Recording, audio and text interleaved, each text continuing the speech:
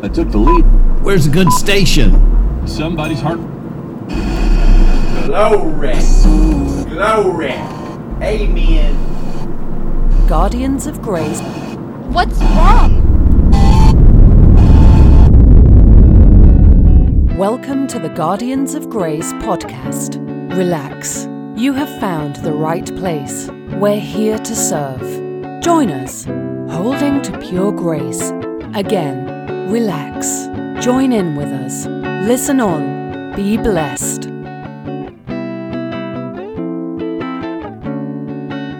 Defenders of Grace. Hello to all you who are out there listening to the Guardians of Grace podcast. I'm glad you tuned in, and today we will feed on God's Word one more time. And I hope that you taste the kindness of the Lord and can tell that it's good. I want to talk about a topic that I was confused about from the time I was a kid till I was in my 30s or 40s. A topic that I was confused about completely. It's the idea of being God's servant. I wanted to be the best servant I can. I wanted to serve God just as hard as I could and be holy and pure for Him and do everything I could for Him. But the question is, in the new covenant, is that what a bond servant of God is? Do you remember Paul starting off some of his letters like Titus or James? I, Paul, a bondservant of the Lord Jesus Christ, to all who are at Philippi, or wherever he was sending the letter, he would say, a bondservant to you people. And I am sad to say that for years I had a mixed up idea of what Paul meant. For me, I actually never heard a sermon that described what Paul meant by being a bondservant of God to these churches. All I heard in my modern day Christian experience was that I have to be more dedicated as a servant, and I have to choose to serve Him more, and that to do a better job of serving Him and to smoke and drink and do those things is not good service to God. I'm supposed to buffet my body and be a servant and do the things that please God. And I didn't know where that mental image came from. Actually, I do. It just came from the TV set that I was watching, or the radio I was listening to, or the sermon I was hearing from the microphone. I kept getting this idea over and over and over again that servant is supposed to do God's thing and serve Him.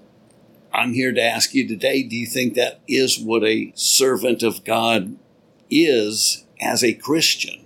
Is that what a Christian servant of God is? That's the question I want us to wrestle with today. After years of being confused about the subject and only hearing one side of the coin that I heard from the TV or the radio, I thought I should actually study the Bible myself to see what a servant of God is, because that's what I want to be. And I know that that's what you all want to be. With a sincere heart, you want to be the best Christian you can and the best servant of God that you can be. So it behooves us to look into what a servant of God is. So I began to look in the Bible, and I think a good, clear look at kind of the origin of the idea of what it meant to be a servant of God, it is clear. There's a spot. It's Joshua 24.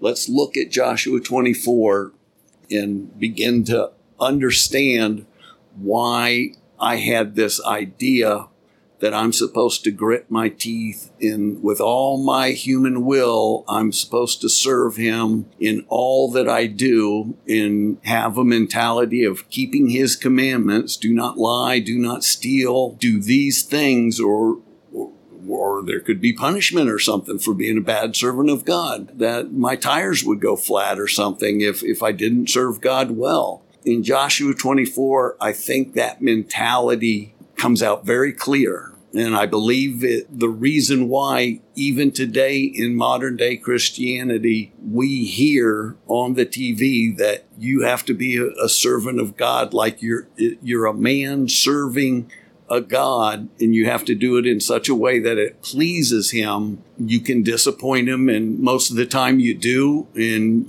most of the time you feel like a wretch about yourself. But as we're learning this whole idea about getting on the human performance treadmill and trying to please God in your own will doesn't work. And let's see if that idea applies to this subject, the idea of serving God. Is it the human performance treadmill that we're on, where we try and serve him like they did in the Old Testaments with, giving all their sacrifices and burning cows and smoking incense and things like that? Is that our service to God now as Christians in the 20th century, in 2020? Now, Joshua 24 is kind of a famous passage, or at least 24:15 is. Everybody has heard it, and it's usually used as an altar call.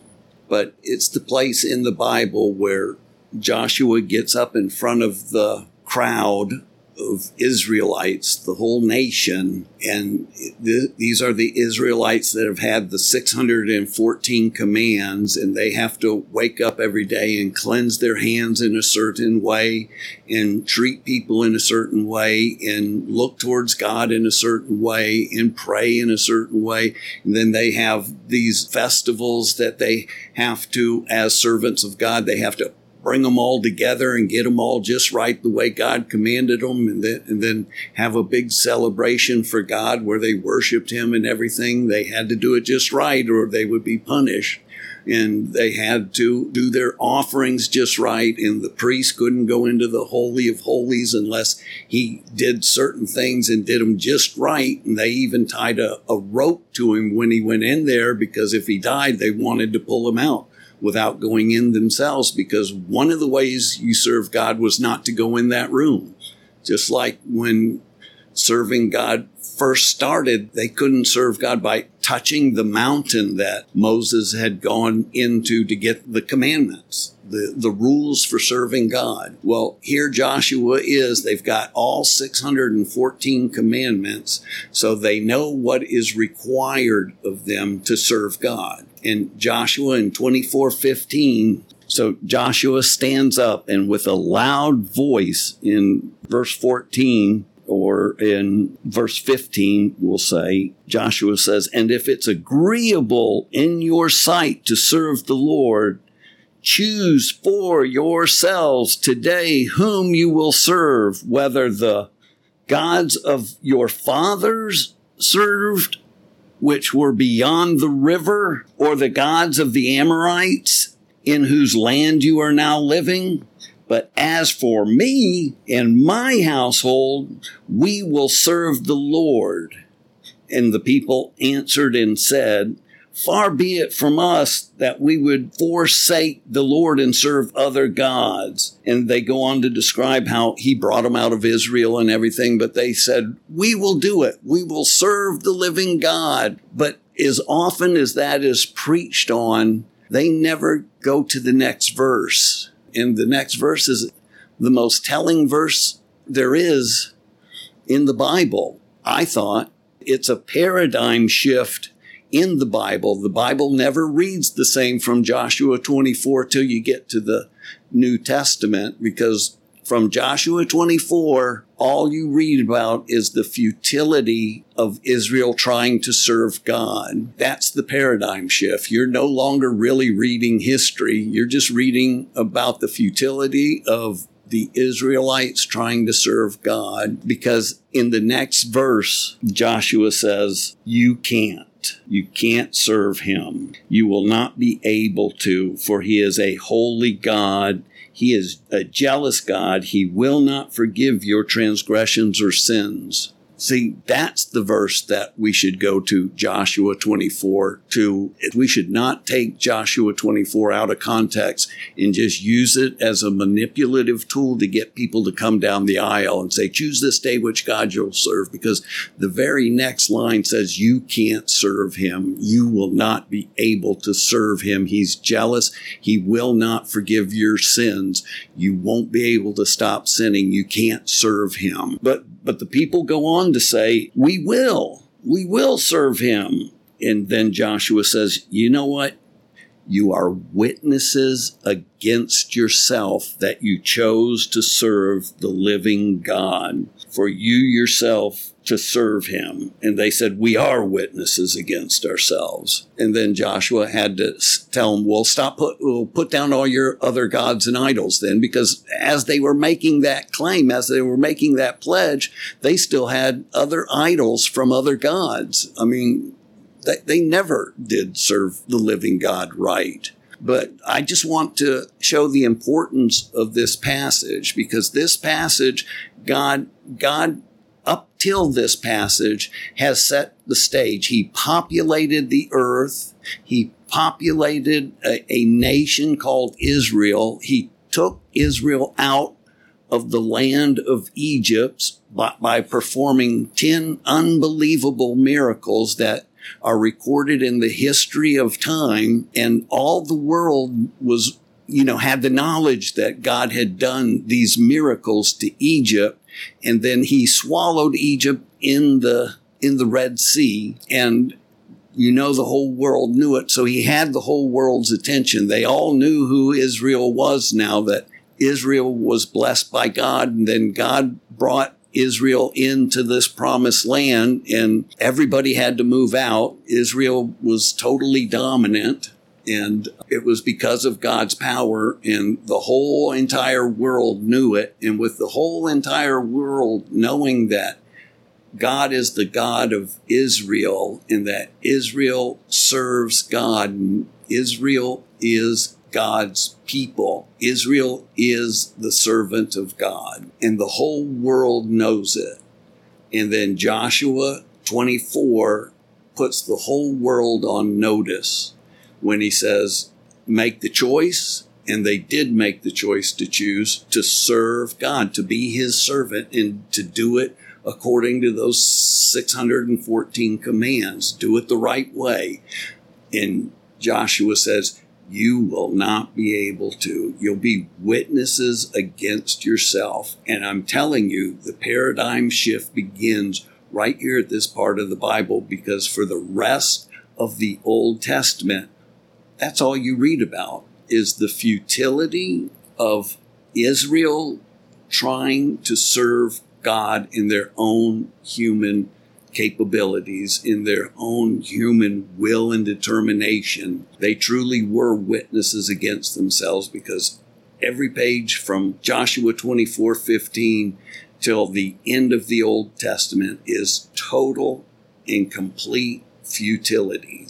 That's all you read about. If you're looking at the trees and all the events and the little stories of the history in the Old Testament, then you're looking at the trees. If you're looking at the forest, then you're seeing that the whole of the passages after Joshua 24:15 are all about the futility of Israel. If you see that, then you see the forest. Otherwise, you're just looking at the trees. If you're going, well, I could have maybe done better than that guy did. I'm reading a story about this guy who failed miserably. Maybe I could have done better if I just committed myself more. If you're doing that when you're reading the Old Testament, or you're going, man, that guy did such a good job. I just have to be a better Christian. I just have to be like him. I've got to show his character. If you're reading those Old Testament passages like that and thinking in your own human strength and willpower, you're supposed to be determined to live better than you're looking at the trees. But if you understand that overall, Israel never got the status of being a good servant to God. They never did serve God. They couldn't. Just like Joshua said, you can't serve him. You're too holy. Well, they couldn't serve him. He was too holy. And they were witnesses against themselves from Joshua 24 all the way till you get to Matthew. And it starts the new covenant. The new covenant started after 400 years of silence. God quit dealing with Israel because they couldn't serve him. He quit dealing with them for 400 years, and he was absent from the scene because he didn't have a faithful servant. So he just stopped being Israel's God until we get to the new covenant and Jesus is born. So gaining this understanding allowed me to realize that that was the mentality I had for serving God. I was doing the be obedient as best you can and use all your will and determination to obey and to be obedient, not to steal and not to covet, and not to envy and not to do those things that God's not pleased with. I realized that that was how I was trying to serve God myself. I knew there was something wrong with it.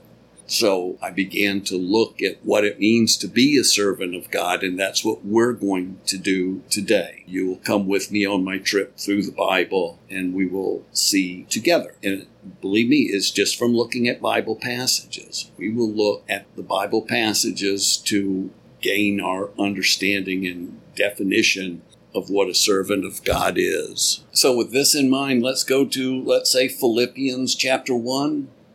And in Philippians chapter 1, we see Paul saying in the first verse, Paul and Timothy, bondservants of Jesus Christ, to all the saints in Christ Jesus who are in Philippi, including the overseers and deacons. Now, in that passage, there's one small word that changes everything concerning what a servant of God is in the new covenant, what we are as servants of God. And it's a two-letter word. It says, Paul and Timothy, bondservants of the Lord Jesus Christ, to the saints of Philippi. To the saints of Philippi has an extraordinary meaning to it. It means you're God's servant, but you're God's servant to the people around you. That's the difference between what it means to be a new covenant servant, old covenant servant, because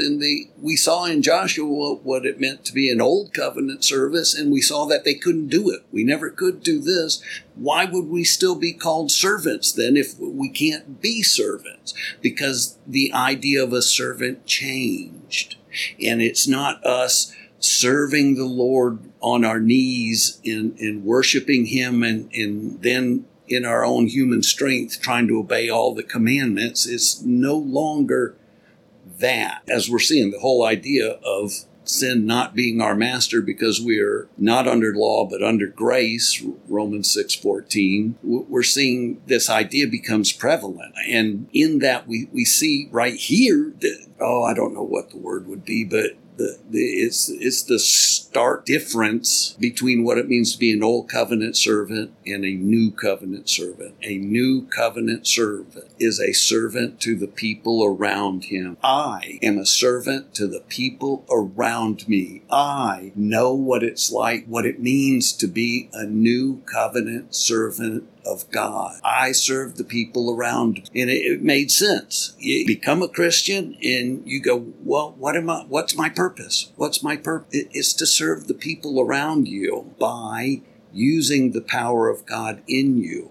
In other words, we're allowing Christ to be the servant. That's what he wanted. He said, he who is the greatest is the servant of all. Who is the greatest? Jesus. Then Jesus is the servant of all, and I'm the vessel that carries Jesus around so that he can serve the people around him. That's why when I rely on him to speak through me, I edify the people around me. I can serve the people around me in a much better way when I use the power of God, does this make sense to you? Does this make sense to you as what a new covenant servant of God would be? He's God's vessel sent to edify the people around us, to edify our mother and father, to edify our brother and sister, to edify our spouse or our boss or anybody around us. Everywhere that we get in a crowd where 2 or 3 are gathered, there I'm in the midst, and I manifest myself through the vessels that have gathered 2 or 3 together, and I serve them. That's Christ in me, the hope of glory is Christ in me, the hope of being a most excellent service. It's the new way of the new covenant. We're not under law, but under grace. We are not on the human performance treadmill anymore. He made a new covenant with us, and we are his servants to the people. We serve the people around us. Simple as that. It's a beautiful thing. It's a beautiful thing. We just are here on this planet. That is our purpose. You see, you wonder what your purpose is as a Christian. Why did I become a Christian? What am I supposed to do now? Man, it's simple. You just be friends with the people around you. Just be helpful to the people around you. Just do them right and do them good. That's what you are put on this planet to do. Just do good. Relax and do the people around you right. That's what it means to be a servant of God.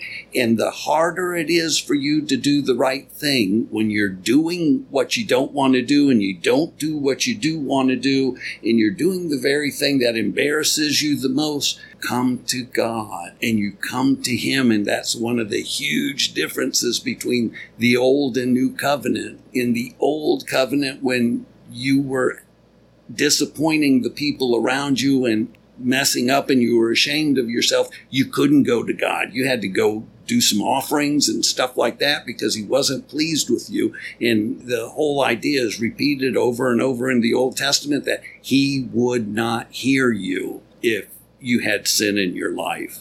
And you couldn't come to him because you have to make an offering first and purify yourself. That was the Old Testament. He wouldn't hear you when you were having a bad day. In the New Testament, remember, I'll make a new covenant with you, and I'll remember your sins and lawless deeds no more. You come to God and you say, God, I'm having trouble. I know you see me as pure and holy, but I'm having trouble. It's not working out with the people around me. Will you help me to blossom? Will you help me to be a better Christian? It's exactly what 1 John 1:9 is saying. Everybody takes this passage and just butchers it, but 1 John 1:9 says, if we acknowledge the sin, then he is faithful and just, and get a load of this, he is faithful and just to have forgiven us, past tense, and then to present tense, clean us of all unrighteousness. That means he has already forgiven you. Without the shedding of blood, there is no forgiveness of sin. And 2,000 years ago, he shed his blood and we were forgiven of our sins, and we are forgiven. And God is faithful to honor that covenant that he made with us, or made with his son about us, that our sins and lawless deeds he would remember no more. So he's faithful to have forgiven you. Just look it up. In the Greek grammar, it's past tense, second aorist tense. At a point of time in the past, he had forgiven you. In present tense, clean you of all unrighteousness. See, when you're having a bad day, you come to him and say, God, I'm having a bad day. Man, I'm embarrassing myself. I can't look in the mirror, and I owe everybody an apology. They're all aggravated with me. I've just single-handedly made everybody dislike me, and I need to apologize to all of those people. Can you strengthen me to do that? Can you, present day, cleanse me of the unrighteousness? That unrighteousness means not getting it right. Can you cleanse me of not getting it right and aggravating all my friends? I don't want to aggravate them anymore. Can you cleanse me of that and make me live in a right way that doesn't aggravate my friends. It's all a simple gospel about our day-to-day life and our day-to-day experience. And it's saying, come to God when you're having a bad day, and He will help you blossom once again. Now, you may owe the people around you a sincere apology. You may have done something that, hurt somebody around you. You may have to make amends. You may have to apologize for what you've done. You may owe them for what you have done. Your mistake may have hurt them. Like I said, you owe them for what you have done. That is not the same as this. Your relationship with God, He made a covenant, and He said, I will put my Spirit within them, and I will cause them to walk right, and I will remember their sins and lawless deeds no more. He made that covenant with us, and He's stuck to that covenant. He sees us as pure and holy, and we are welcome into His throne room to ask for more of His strength and more of His grace and more of His love and kindness and gentleness and goodness and self-control and faithfulness.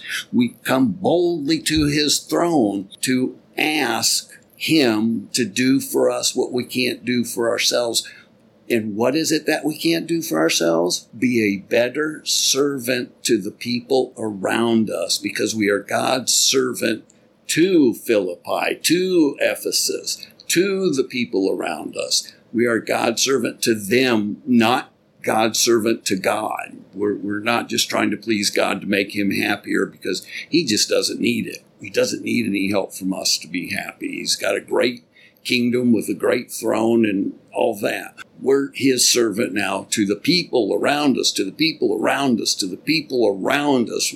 We are a servant to them, and we're coming boldly, I say, to the throne of God when we have a problem serving the people around us. And I want to bring us to the actual passage that gives me the liberty to say we come boldly to Him instead of being ashamed of ourselves and wanting to put fig leaves on and feeling like a wretch in front of God, and that our relationship needs restoration or something. God's still happy with us. He's just like the prodigal father with his arms out saying, come back to me, son. I'll kill the fattened calf for you because I'm not mad at you at all. Well, that's the mentality we as modern day Christians should have. Otherwise, if we feel bad about it, it's one of the first indicators that we're still under the human performance ideology, that treadmill,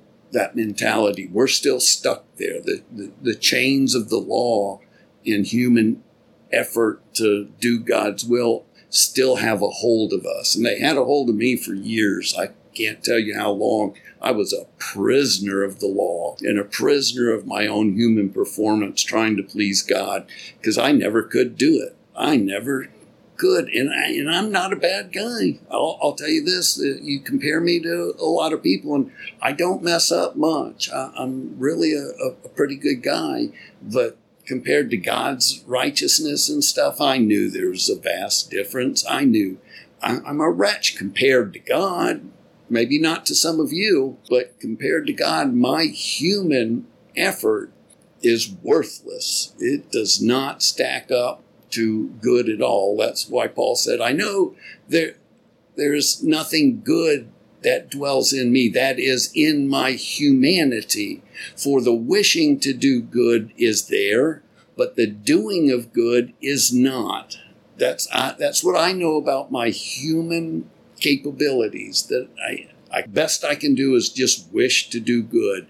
But Christ in me, the hope of glory, Colossians 1:27, can do the good through me that I can't do for myself. Christ in me, the hope of pleasing the people around me. Christ in me, the hope of pleasing my wife and being good and not aggravating to them. Christ in me, the hope of not aggravating you and all the people around me. Christ in you, the hope of not aggravating the people around you. And when you have aggravated them and you have had a bad day and you do owe them an apology and you feel like you can't come to God, this is when you come as bold as possible to the throne of God, and I'm going to show it to you right in the scriptures. So turn with me to chapter 10 of Hebrews. I'll give you a second to get there, but just tell me if this passage doesn't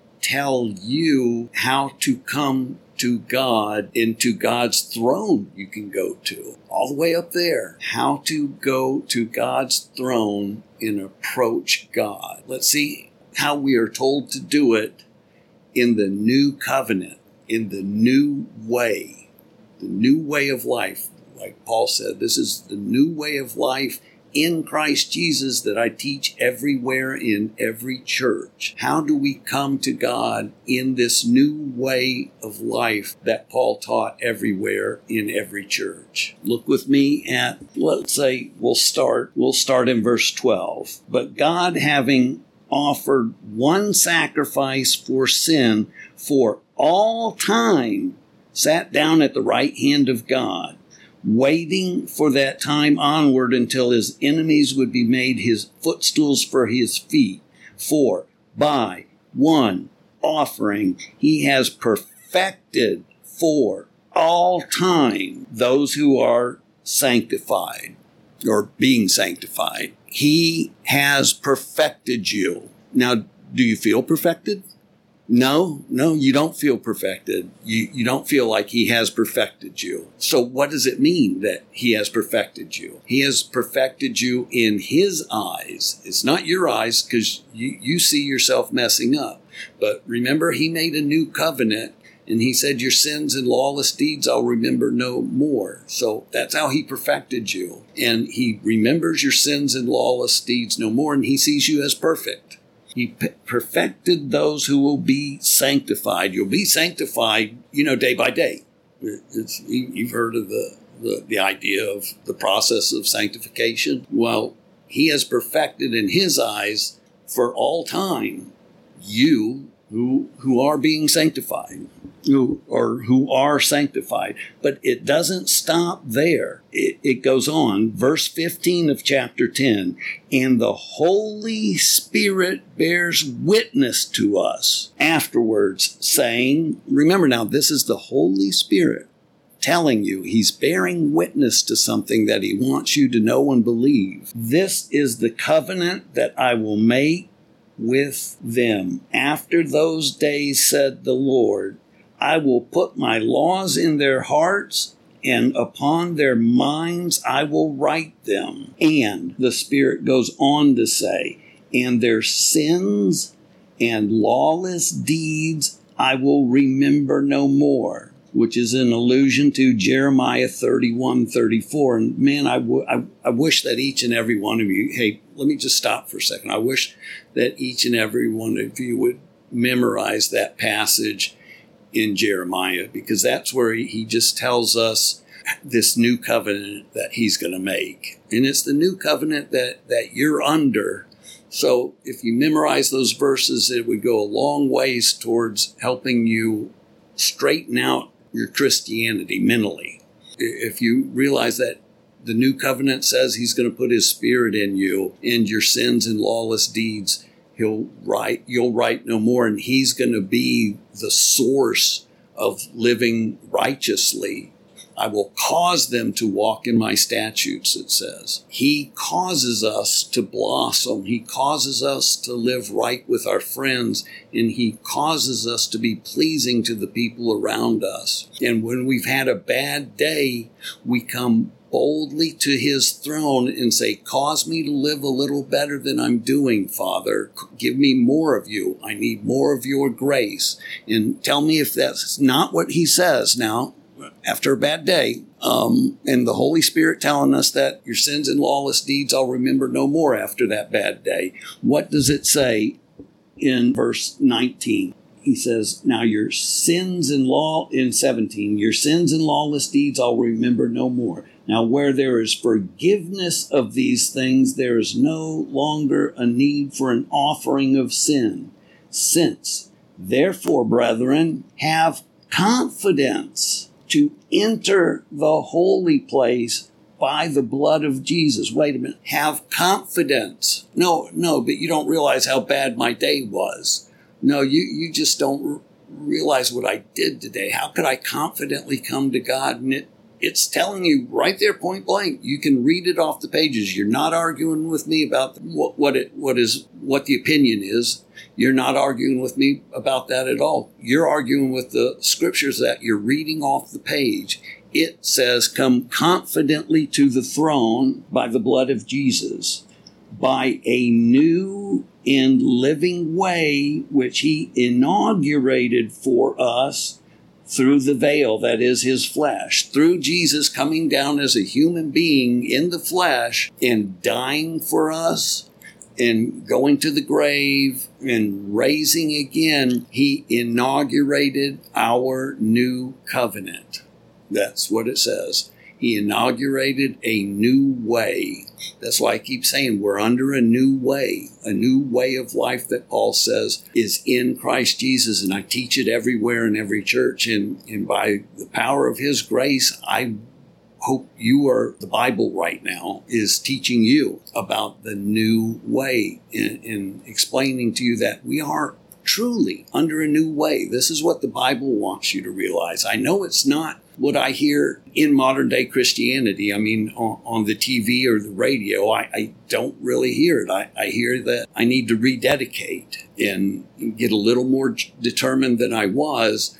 But when I read the Bible, it says God made a new way, and he would put his spirit in me, and he would cause me to be righteous around the people that I dwell with, meaning live the right way when I'm around these people. Do the right thing.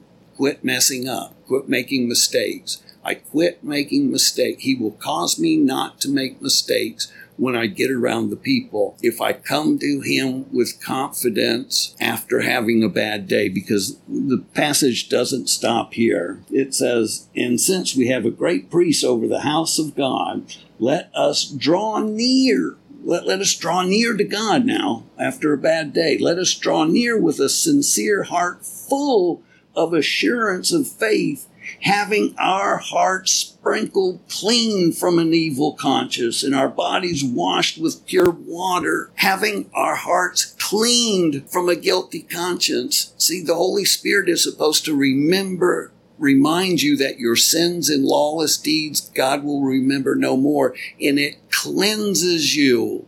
It sprinkles you clean from that crummy feeling that you have. You say, you're right, Holy Spirit, you're right. I'm righteous with God. We're okay. It was just my friends I disappointed.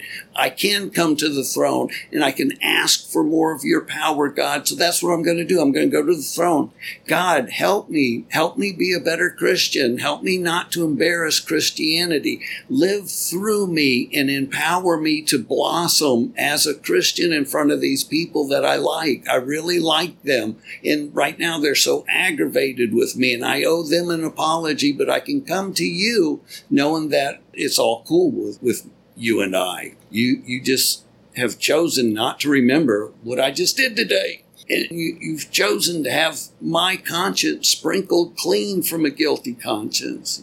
You have chosen that through the new covenant for me, to know that I'm okay with you, that I do not need to sacrifice a dove in the oven to get clean. In your sight, I'm clean, and I can come to you and ask for more of your grace. I can ask for more of your power. Tell me, am I crazy, or is that not what this passage says? Look at it, read it. Tell me, see, I'm not crazy. It is what this passage says. The passage tells us that he inaugurated a new way of life. He made a new covenant. And in that covenant, he will put his spirit in our hearts and cause us to walk in a way that is pleasing to the people around us. And our sins and lawless deeds he'll remember no more. And when we ask him to empower us to be a better servant to those people, which is all we are not a servant trying to please God in our human effort. We are not trying to do the 614 commands of that sacrificial system that never worked. It did what it said, like it says in Romans, through the law comes the knowledge of sin. And like it says in Galatians, the law became our tutor to lead us to Christ. So through the law, we realized that we were not good servants. That was our tutor to lead us to Christ, to put our faith in the faithfulness of Jesus to do your ministry through us. We are your servants, as in your vessels, your instruments of righteousness. In that sense, we are your servants. In the sense that by our human effort, we're servants and trying to please you and rub your back and rub your neck and stuff and make you happy. No, you've got all that under control. We failed miserably at that. But servants to the people around us, hey, by your power, I can maybe handle that. Or at least get a whole lot better by your power. See, it's all about God's power. That's why it says, sin shall no longer be master of you, because you are not under law, but you are under grace. And grace is, the main aspect of grace is that it's the power of God to help you live a better Christian life. That's why Paul said, by the grace of God, I am what I am. And this grace was not in vain for me, for I labored harder than all the rest. But it wasn't me laboring. It was the grace of God in me laboring. Grace of God in me. See, grace is the power of God to make you labor harder than all the rest, and to make you labor all the while showing kindness and gentleness and love and joy and peace, self-control, perfect self-control, faithful to all your friends around you the whole time you're laboring harder than all of them. No, that's what the grace of God does. It causes you to labor with a smile and still be gentle as a dove, and to blossom and to be better than you've ever been before. If you just rely on the power of God to make you better than you've ever been before, then you will be better than you ever were before. You will be a better servant of God. Have we shown what a servant of God is now?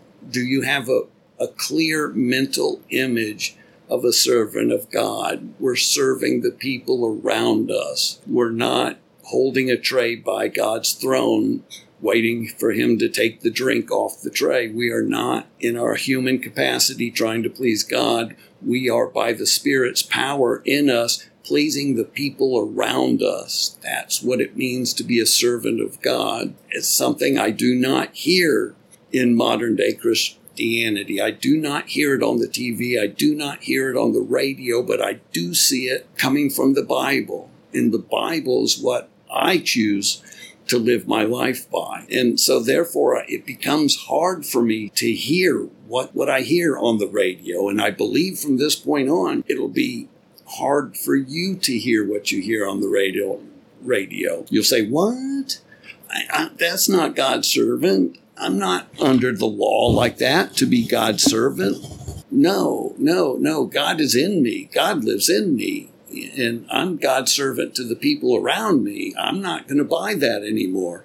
I am God's servant to the people around me, and I serve by him manifesting himself through me, because I am the vessel that carries Jesus. That's all the burden I have, is just being a vessel. It's not much of a burden. That's why Jesus said, come to me, all you who are heavy laden and need of rest, and I will give you rest. Why will he give us rest? Because he'll do for us what we can't do for ourselves. Let him have the burden of the Christian life. Let him get in the ring with Mike Tyson and try and lick the sin nature that battles within us and overpowers us. Because when we get in the ring with our self-determination loses. If we get in the ring with God's power, I'm telling you, you can lick those bad habits. You can lick those annoying ways that aggravate everybody around you. And that's really what it's all about. And that's really what you want out of life, is just to lick those embarrassing tendencies that you have and just be a Christian that everybody's happy with. Isn't that all you want to do, is just make the people happy? Wouldn't you be happy if everybody was happy with you and nobody had a problem with you? That's it. That's it in a nutshell. That's the Christian life. You're there to serve those people and make them happy, and your life is a life of service. That's what you do. Serve in the parking lot ministry. Serve cleaning the bathroom sink when you're in there. Serve in any way possible that you can, any way and every way. Just be a servant of God, but ask God to empower you to do that service, and then you'll blossom as that servant. Everybody will say, man, doesn't that guy do a good job? Yes, he does, because he's not doing it. It's the grace of God in him. By the grace of God, I labored harder than all the rest, but it wasn't me laboring. It was the grace in me laboring, Paul said. Let's do things like Paul did. Let's first understand clearly that just as Paul understood, the idea of being a servant of God is that we serve the people around us, not that we humanly try to please God because we can. We serve the people around us, and our sins and lawless deeds He'll remember no more, but He'll empower us to live a fruitful Christian life. Do you remember Jesus saying it in John 15? I am the vine and you are the branches. Abide in me and I'll abide in you. For if you abide in me, you'll bear much fruit. That's all we want to do, is live the Christian life. But that passage goes on to say, for apart from me, you can do nothing. Apart from God in us, the hope of glory, we don't have the hope of glory, or the hope of pleasing the people around us and blossoming as a Christian. Because it's not the new covenant. It's not the new way of life. It's not the way that He chose for us to live. God made a new way of life in which He empowers us to do it. And that's how He chose for each and every one of us to live the Christian life. It's called walking by His grace. That's why He starts those letters off. Grace and peace to you. Grace and peace to you. He ends the letters. May grace be with you. May grace be with you. May you grow in grace. Because that's the essence of the Christian life. Just to rely on the grace of God to do for us what we can't do for ourselves as we try to serve the people around us. Doesn't that give you direction in your life? Doesn't that feel like you have a purpose now? That you know what your purpose is? Yeah, I do. I just serve the people around me. That's pretty cool. I can do that. That's cool to do. It'd be a pleasure to do that. Just go around doing nice things for people. I don't have to. I'm not his warrior to punish people and the bad people and everything. No. I'm just a guy who's supposed to go about God's business and letting God. Do you remember Philippians 1:6? I am certain of this, that He who began a good work in you will carry it on to the day of completion. That Jesus, who you received and was placed into you when you were born again, that Jesus who has an eternal purpose for God to carry out, that Jesus who carried out part of it when He died on the cross, and the rest of it He carries out through each and every one of us. Paul said, I'm confident that He who began a good work in you, Jesus who started taking control of you and doing good things to people through you and serving them, He will carry it on till the day of completion. Until He's completed that task is assigned through you. God says, through Steve, I want to do these things. He's going to do each and every one of them perfect, because that's the new Christian life, is to let Him do the rest of His ministry through us. And I just don't see it on the TV. I don't see that being preached. And I think once you've heard this podcast, you'll realize that you're not hearing much of it either. There's a stark difference between what the Bible says and what I hear in modern day Christianity. The Bible truly does speak of a way of life in Christ Jesus, in His power, not in us. A way of life of us being the branches and Him being the vine, and us abiding in Him, not our human effort, and Him abiding in us and manifesting Himself through us. Then we blossom. Then we blossom. Each and every time He shows up in us, then we see the light of the glory of the gospel in the face of the person that's with us. Each time we blossom as Christians. And I know that's what you want to do. I know that's what I know you've always wanted to be a servant of God and be a pleasing servant of God. It helps to know what a servant of God means. And hopefully through this podcast, we've come to realize what a servant of God means, that we're serving the people around you and we're relying on God's power to do it, to get the job done. It's a real simple, easy life. It's not complex at all. It's a beautiful thing, beautiful thing. So with that in mind, I pray that we would take root in the teachings that the pages of your Bible taught us today. Take root in the fact that our conscience is sprinkled clean, that the Holy Spirit does remind us that our sins and lawless deeds God remembers no more. And he reminds us of that when we have the worst days possible. When we have the worst days possible, he reminds us that our sins and lawless deeds he'll remember no more. He has set us as far as the east is from the west to our sin, and he will live through us and produce in us what we can't produce for ourselves. All the love, joy, peace, patience, kindness, gentleness, self-control, faithfulness that we can't do for ourselves. He will bear all that fruit for us. So, Father, just let us realize that. I'm asking in your Son's name to let us realize these truths, the truths that came straight out of the pages of the Bible. Yes, straight out of the pages of the Bible is where they came from. We didn't get them from anywhere else, Father. Got them from your book, so let your book ring true. In Jesus' name I pray. Amen.